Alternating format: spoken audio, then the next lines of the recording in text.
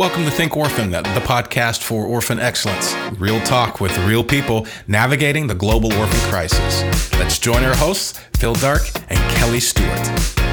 Welcome to episode 2 of the Think Orphan podcast, where we seek to help you navigate the orphan crisis with experts from all over the world.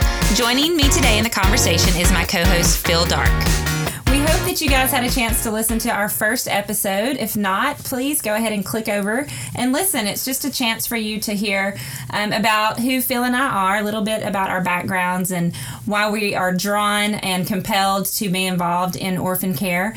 But you also are going to hear a little bit about why we decided to start this podcast and just the issues surrounding orphans and vulnerable children around the world.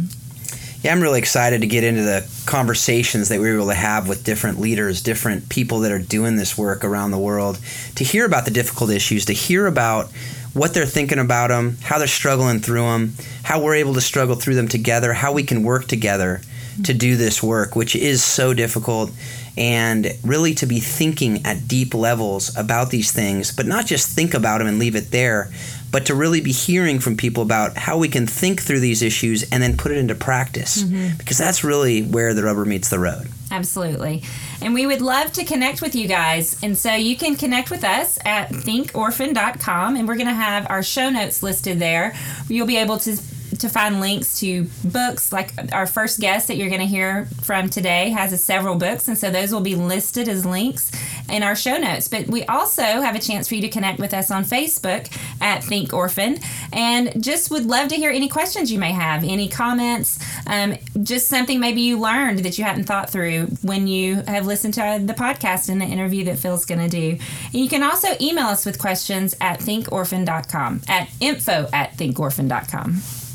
Yeah, and I really welcome, and not only welcome, but I would urge you to be sending those questions in, sending the comments in, because we will be able to answer those questions on certain occasions. We'll be able to ask the people that we're doing the interviews with to answer those questions. We won't always be able to guarantee that, but often we'll be able to do that. And we will definitely take note of all the comments. And also, if you can rate the show, rate it on iTunes. That's something that helps us tremendously. It helps the show get out there. It's really the way that people hear about the podcast and how iTunes decides where to put the podcast on its page and on its site. So I definitely look forward to hearing your comments, reading your comments and your questions when you're able to send them in. So Phil, tell us about our first guest. Yeah, so as you said, it's Jed Medifin, and he is the president of Christian Alliance for Orphans. He's also written several books, as you said, Upended being one of them. He wrote Becoming Home, which was part of the Frame series the Barna Group did, which is a fantastic, quick read. It's probably 80 pages or so, which you can read it in one sitting.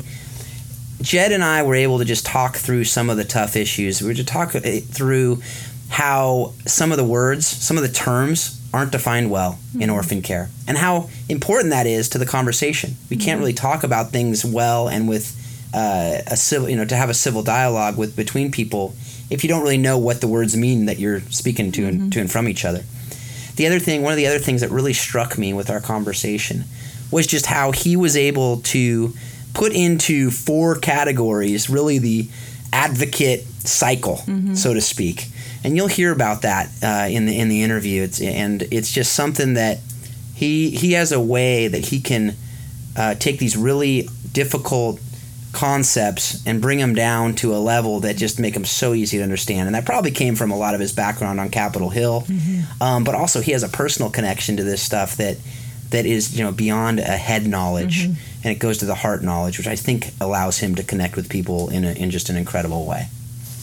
Great. Well, guys, we're going to get to the interview. And remember, connect with us and let us know any questions you may have. Well, Jed, it's great to have you here this morning. Thanks, Phil. Good to be together. And Jed, you're not only the leader of Christian Alliance for Orphans, but I'm blessed to be able to call you friend. And I look forward to this conversation a whole heck of a lot. Well, before we get into kind of the meat of the conversation, Jed, I just want you to be able to share with the listener just a quick version of your story, just who you are, how you got involved in orphan care, and how you ended up as the leader of Christian Alliance for Orphans.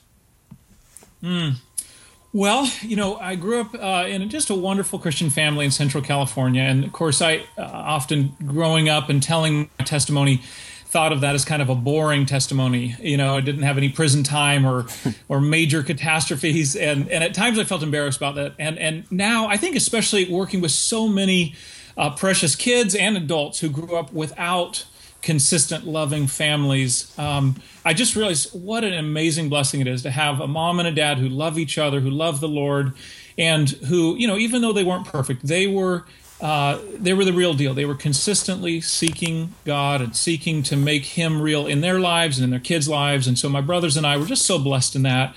And growing up, that was what I wanted my life to be. I wanted to live for things of eternal consequence and for the good of other people and for the kingdom of God. And so, there are a lot of threads that went into that and ultimately led to the work I'm doing now. But one of the biggest was right after college. I was planning to go to law school, had actually been accepted to a great school. Everything was lined up. But talking with a lot of people who are 10 years down that road, so few of them loved their work and felt purposefulness in it. And I definitely think you absolutely can do some great things in the field of law.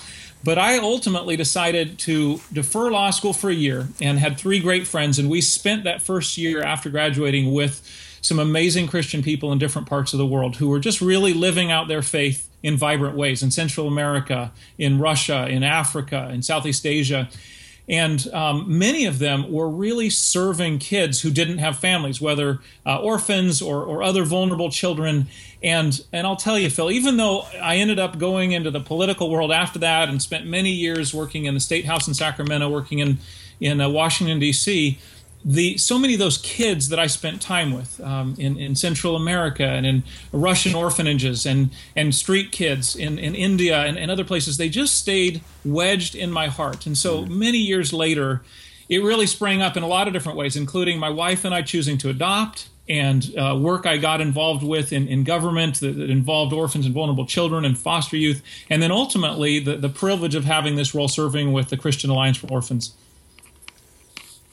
Wow, yeah, that's an interesting path to get where you get. And I definitely can relate to that idea of not necessarily being fulfilled in the work of law, as I practiced for 8 years myself, and while I learned a ton, it just was never what I was quite supposed to be doing long term. And so that's interesting. You learned a lot earlier than I did in the process, but I wouldn't trade it for the world, as I'm sure you wouldn't trade your experience for the world.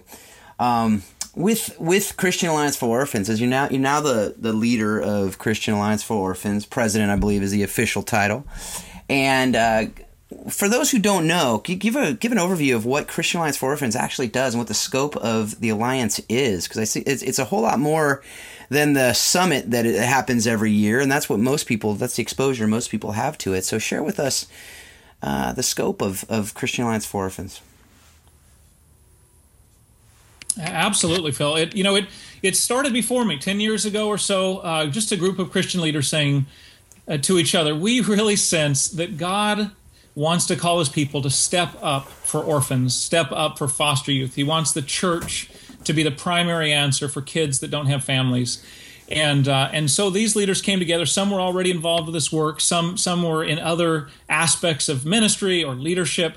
But all just really shared that sense, a desire to labor together to call the church to be the answer for kids that don't have families. And so this first gathering really became the seeds of the summit that now has been growing every year since, as well as this community of organizations that, as they said at that first gathering, hey, let's leave our logos and egos at the door and join in a vision that's larger than any one of us. And that's really, what has happened over the past decade is a lot of Christian ministries that are doing great work with kids in a lot of different places are also joining together in this broader vision to inspire the church and then to equip the church to effectively care for kids that are growing up in vulnerable situations, both in the U.S. and around the world.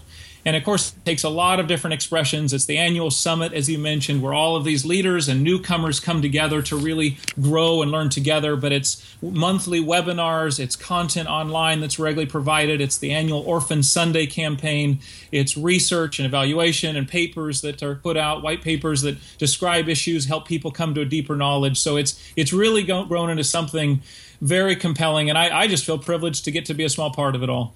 In one of your recent talks, you said something that really struck me, and I think it's in the context of this idea that, not only can we not do this alone, not only does there need to be this alliance of people that are collaborating and working together to get all this done, but in the midst of all that we're doing in orphan care, you said that we need to talk about and we need to really embrace both the beauty and the brokenness in connection with the orphan crisis. Can you just give some tangible examples of the beauty of orphan care today as you've seen it in your position? Yeah, well, I would say, Phil, there may be nothing more beautiful on earth than seeing a child who has experienced trauma, neglect, hurt, has experienced the world without the love and protection that parents provide, and so has experienced wounds through that, coming into a place of safety, of love and embrace and nurture, and then beginning to thrive as a result of that. And I've gotten to know many of these kids, and just getting to hear their stories and walk that road with them. I think of a young woman who lived many years on the streets of Ukraine, and knew terrible things there, and survived living in the sewers, and was then eventually brought into a loving Christian family. And the way she describes the hurts of the original experience of her life, and yet that sense of healing and wholeness, and what it felt to both know the unconditional love of a family and the unconditional love of her Heavenly Father. When you hear those stories and you see those things happening, you see the way that it changes the lives of these children and those who have embraced them, and church communities and entire broader areas where they see these things happening. I just don't think there's any more vibrant expression of God's heart and of the kingdom of God breaking forth than those types of things. That's great. I'm sure there's so many stories behind that too. And on the brokenness front, so you say we got to talk about both the beauty and the brokenness. From your perspective, in that regard, what are two of the most challenging issues that the orphan care movement faces today? And I know there's a whole lot of them, but if you just had two that you want to talk about today, what would those be? Yeah, well, and by talking about the brokenness, what I mean by that, Phil, is that as we're out there, people like you and I, who are passionate for these things and who rightly tell the stories of lives transformed, of kids whose lives are changed forever, of families who have been changed for the better through adoption and through coming close to these needs, we also need to talk about the hurt and the complexity. We need to talk about the fact that when we come close to children who have known great hurt, we will taste some of that hurt as well, whether we're adopting or whether we're fostering, whether we're mentors, whether we're serving in other countries. If we're getting close to these broken places, some of that broken glass, in essence, will get into our hands as well, and it will hurt. And so when we're inviting people into this space, we need to talk frankly about both of those. And so, for instance, when we're thinking about the U.S. foster system and the great things that can happen when Christians get involved there, we also need to talk about how difficult it can be to work through that system. A system of overwhelmed social workers, a system with that's often underfunded for the goals that it sets out to create, and it's also just incapable of delivering love and nurture. It needs loving families, and so you just wade into this broken mess. And not only is it hard to love these kids who've experienced hurt, but it becomes really hard to just wade through the system. And we need to talk about that. We need to talk about how hard it can be, the frustrations, the ways that we need to have fellowship and community with a church body that'll walk the road with us. And then we can say the same thing internationally. When we're talking about trying to help kids that are coming from very, very broken family situations, and our goal would be, if we can reunify them with their biological families, we want to do that. That would be the ideal. And yet so often seeing that some of these biological families are just so broken, and there's sexual abuse and histories of drug and alcohol addiction, all these things, it becomes so tangled that we can despair. And so we need to speak frankly, both of the beauty of redemption and wonderful things that are happening, but also of the difficulty and complexity along the road, so that we're well prepared for that from the very get-go. Yeah, no, and this work is so challenging. And I think one of the other challenges that we face, I mean, you and I have talked about this, is it really stems from the fact that, you mentioned some things in there, family reunification. We talk about strengthening families. We talk about, even the word orphan, that there's these terms that often we speak, but we're not necessarily sure, like, what everybody else is thinking when they're saying it. And there are some unclear definitions, some unclear terms, such as the word orphan, for instance. That's a word that's used as if we know what everyone is talking about. But as you know, and as I know, that word means a lot of different things to different people. And so in that context, how important is it for us involved in orphan care to discuss these issues, to bring clarity to terms and issues that are ill-defined? And what has CAFO done in the past? What is CAFO doing to make this happen? Well, I really agree with you, Phil. If you set out to address a need, if you've misdiagnosed that need, the solutions you're going to bring are almost certainly going to be misguided, and they're certainly going to be ineffective, and very likely could even make things worse. And so, really, the first step in engaging any need is rightly understanding the nature of that need, and that's certainly the case when we're talking about orphaned and vulnerable children. And as you pointed out, often there's some equivocation in how we use or understand these various terms. And like you said, it starts with the term orphan. Often most people think of an orphan as a child that doesn't have a mom and a dad, that is kind of facing the world completely alone. Whereas UNICEF has adopted a definition that says any child that has lost one or both parents. So, in fact, a child who's lost just one parent is technically considered an orphan. And so, that child, of course, that ideally you can help both that child and their surviving parent, typically a widow, but sometimes a widower, help them thrive together. That's, about 85% of children termed orphans would fit into that, larger than 85%. There's still, though, however, about 17.6 million children who have lost both parents, kind of fit the typical definition of orphan. And so, of course, often they have extended family members that could love and care for them.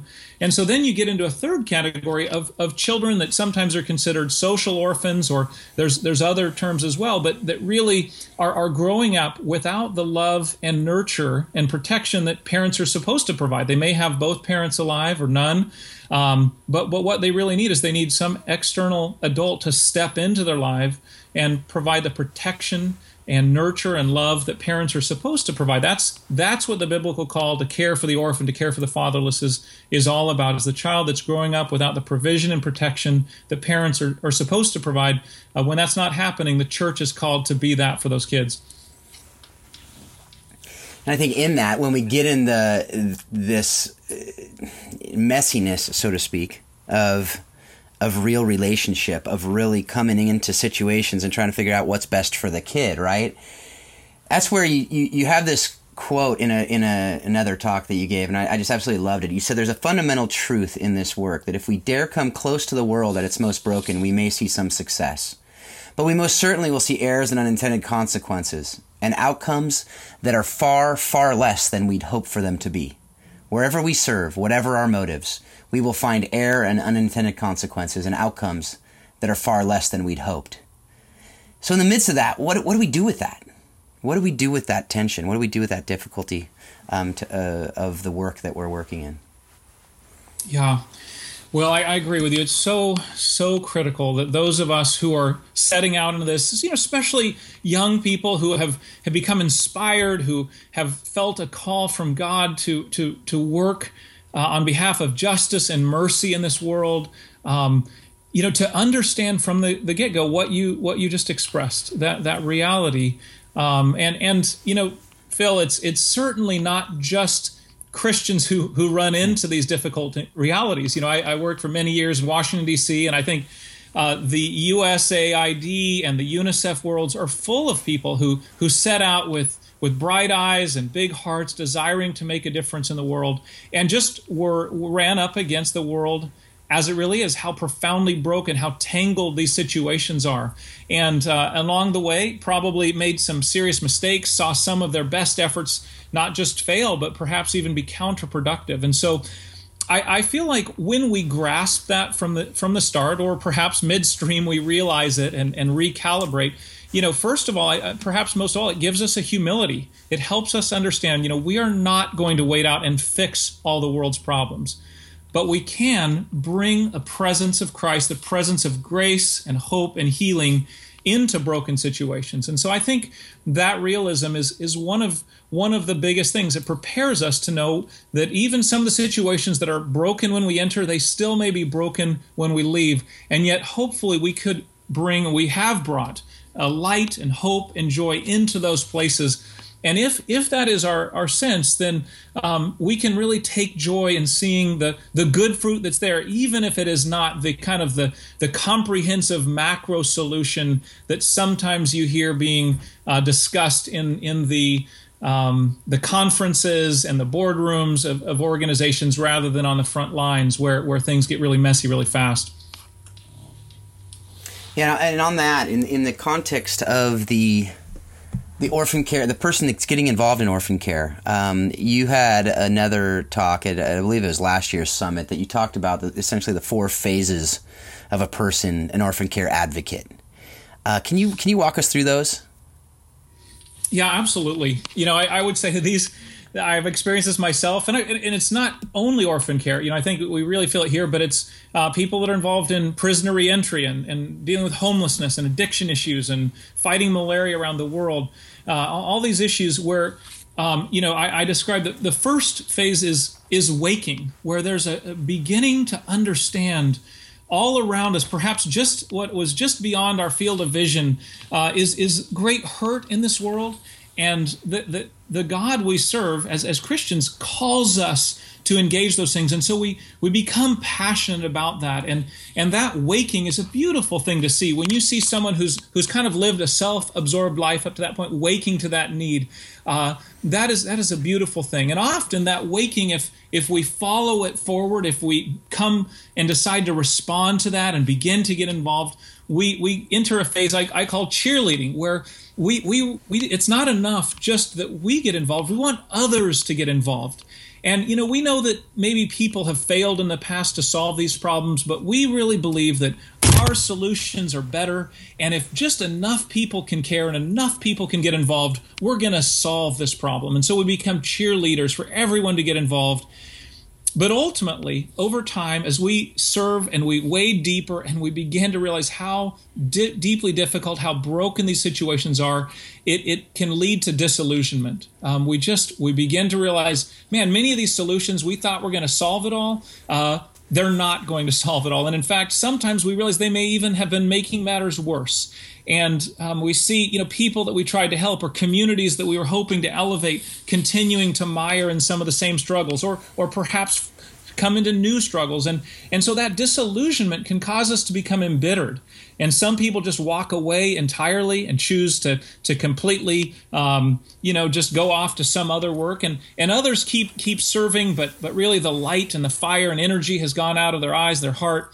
And some become really bitter about it. They start writing snarky blog posts and criticizing others who are now enthusiastic and out there trying to make a difference. We become critics of those people. And so a lot of folks, Phil, that I've seen actually just get mired kind of permanently in that disillusionment. But I would say that there are some who persevere through that to what I've called a commitment amidst complexity.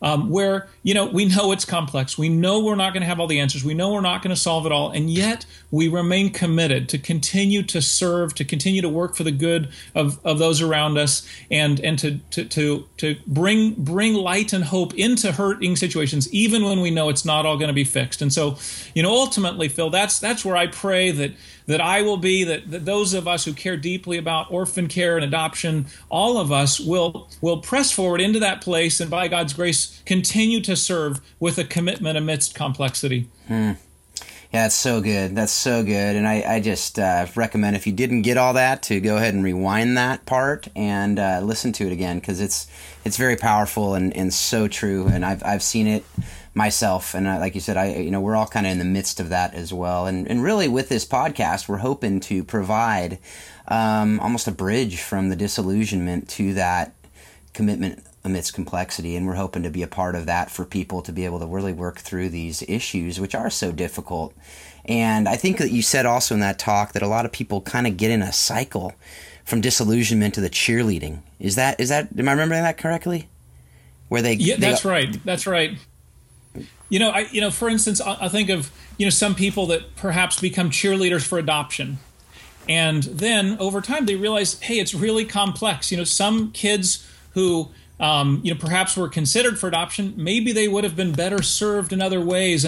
And so people become disillusioned with that prior solution that they saw as a one-size-fits-all solution of adoption, and now they become passionate for family preservation or family restoration. And that becomes their drumbeat, and they become cheerleaders for that. And they look down on people who are pro-adoption, and they see their new solution as the thing they're cheerleading for. And then again, they hit disillusionment because they get out there and they're reuniting families, and some of these kids they reunited then are sexually abused back in their biological families or other things like that. And they become disillusioned and embittered all the more, rather than saying, you know what, adoption is a solution for many children, and we need to work to adopt kids that truly need it. And family preservation is a solution for some kids, and let's do all we can to preserve families or reunite struggling families. But that's not going to be the solution for all. And and so I think that's when you get to that commitment amidst complexity, you're in the place where you see value in each of these different potential options, but the fact that each of them have weaknesses and blind spots as well.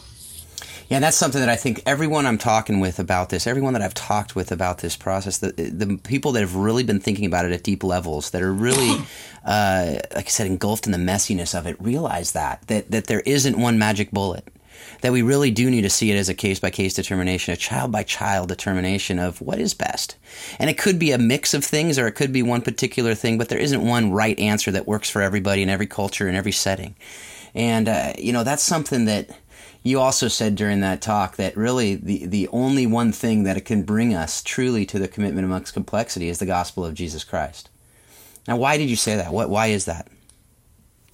Well, Phil, I just really believe that the gospel, the core truths that we find in the gospel, both prepare us for the world as it really is, and then help us persevere amidst the world as it really is. So for instance, one core truth about the gospel is that the fundamental problem with our world is not just these external things, bad people out there, bad systems, but part of the problem is inside of us, inside each of us, including me and you, Phil, and so if we go into serving and seeking to care for orphans, we know that we're going to have blind spots. We have a certain skepticism towards our own enthusiasm. We have a skepticism towards our own big solutions. And we know that while part of us is probably motivated by just a pure desire to help others, part of us is motivated by a desire for our own reputation and things like that. And so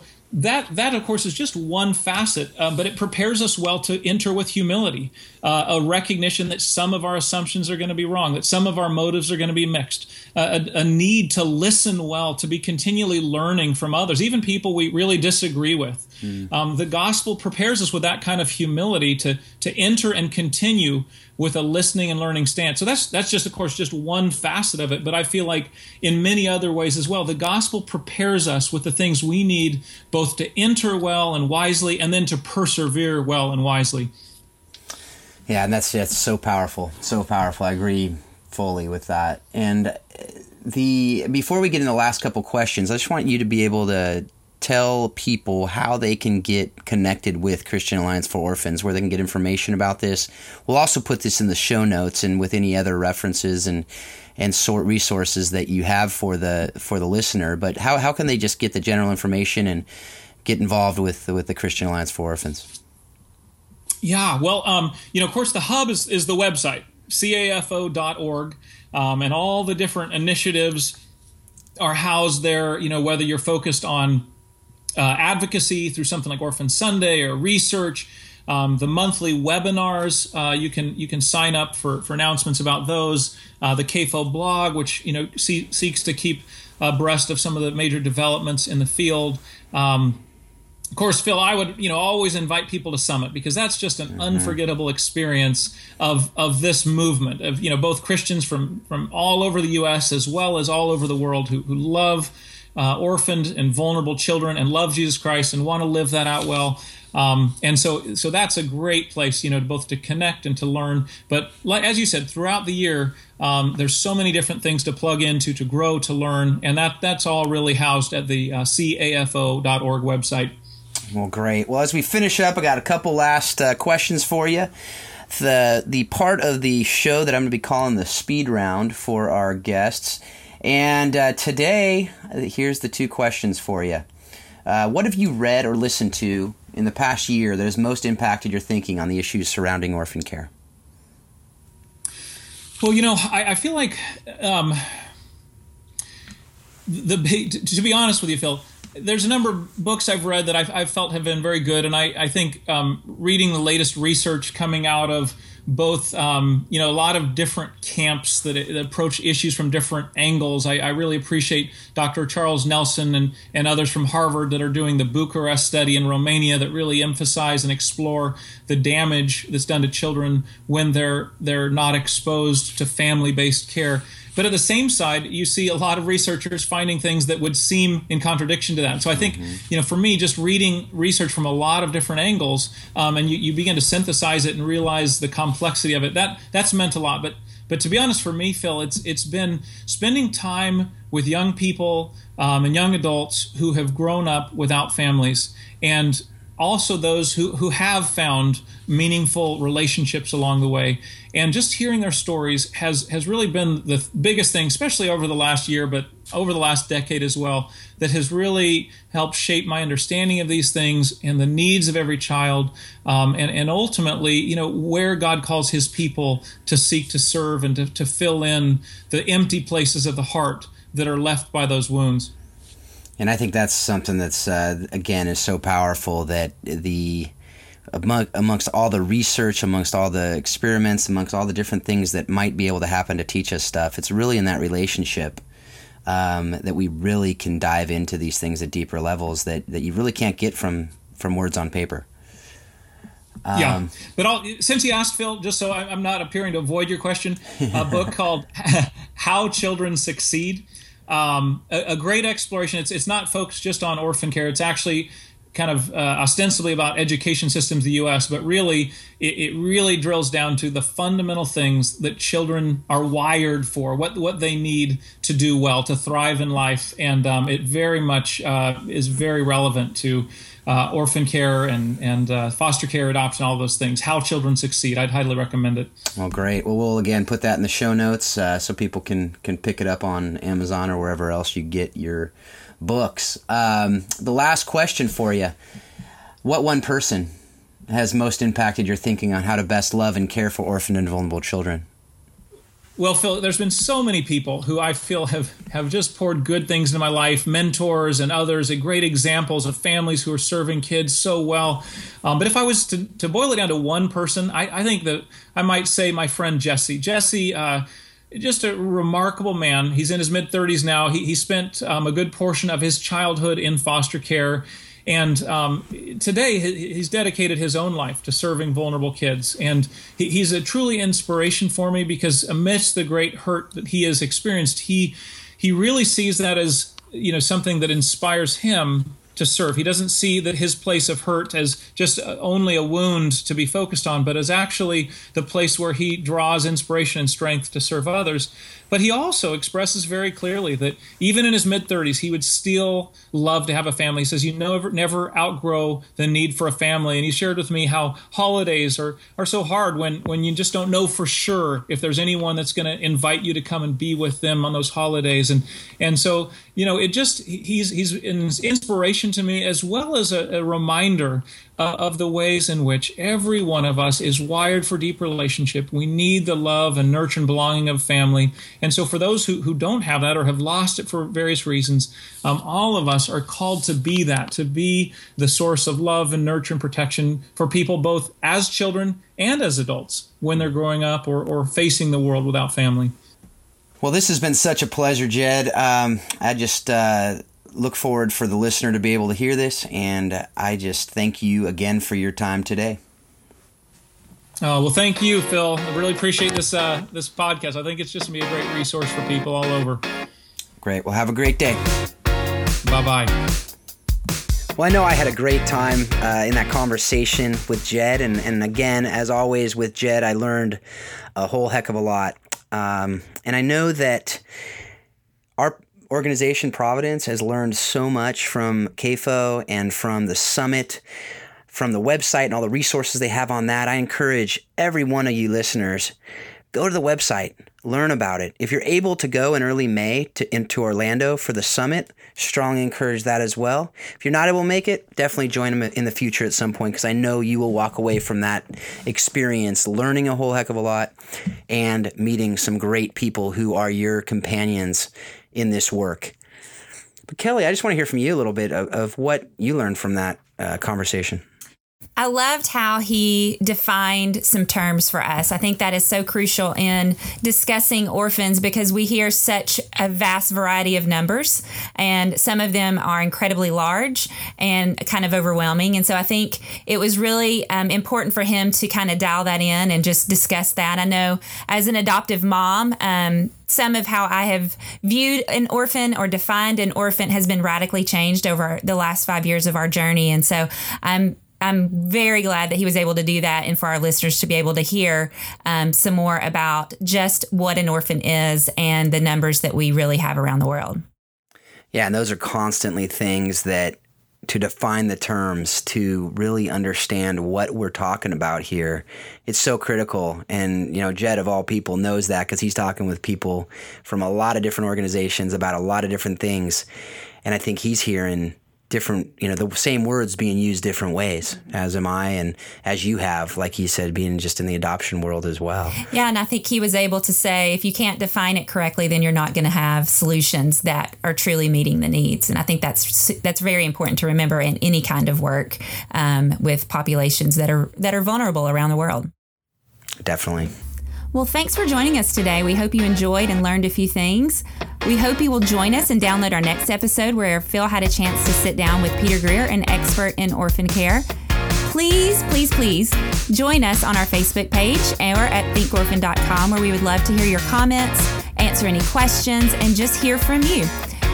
Also, don't forget to go rate our Think Orphan podcast on iTunes. We would really appreciate it. Hope you have a great week.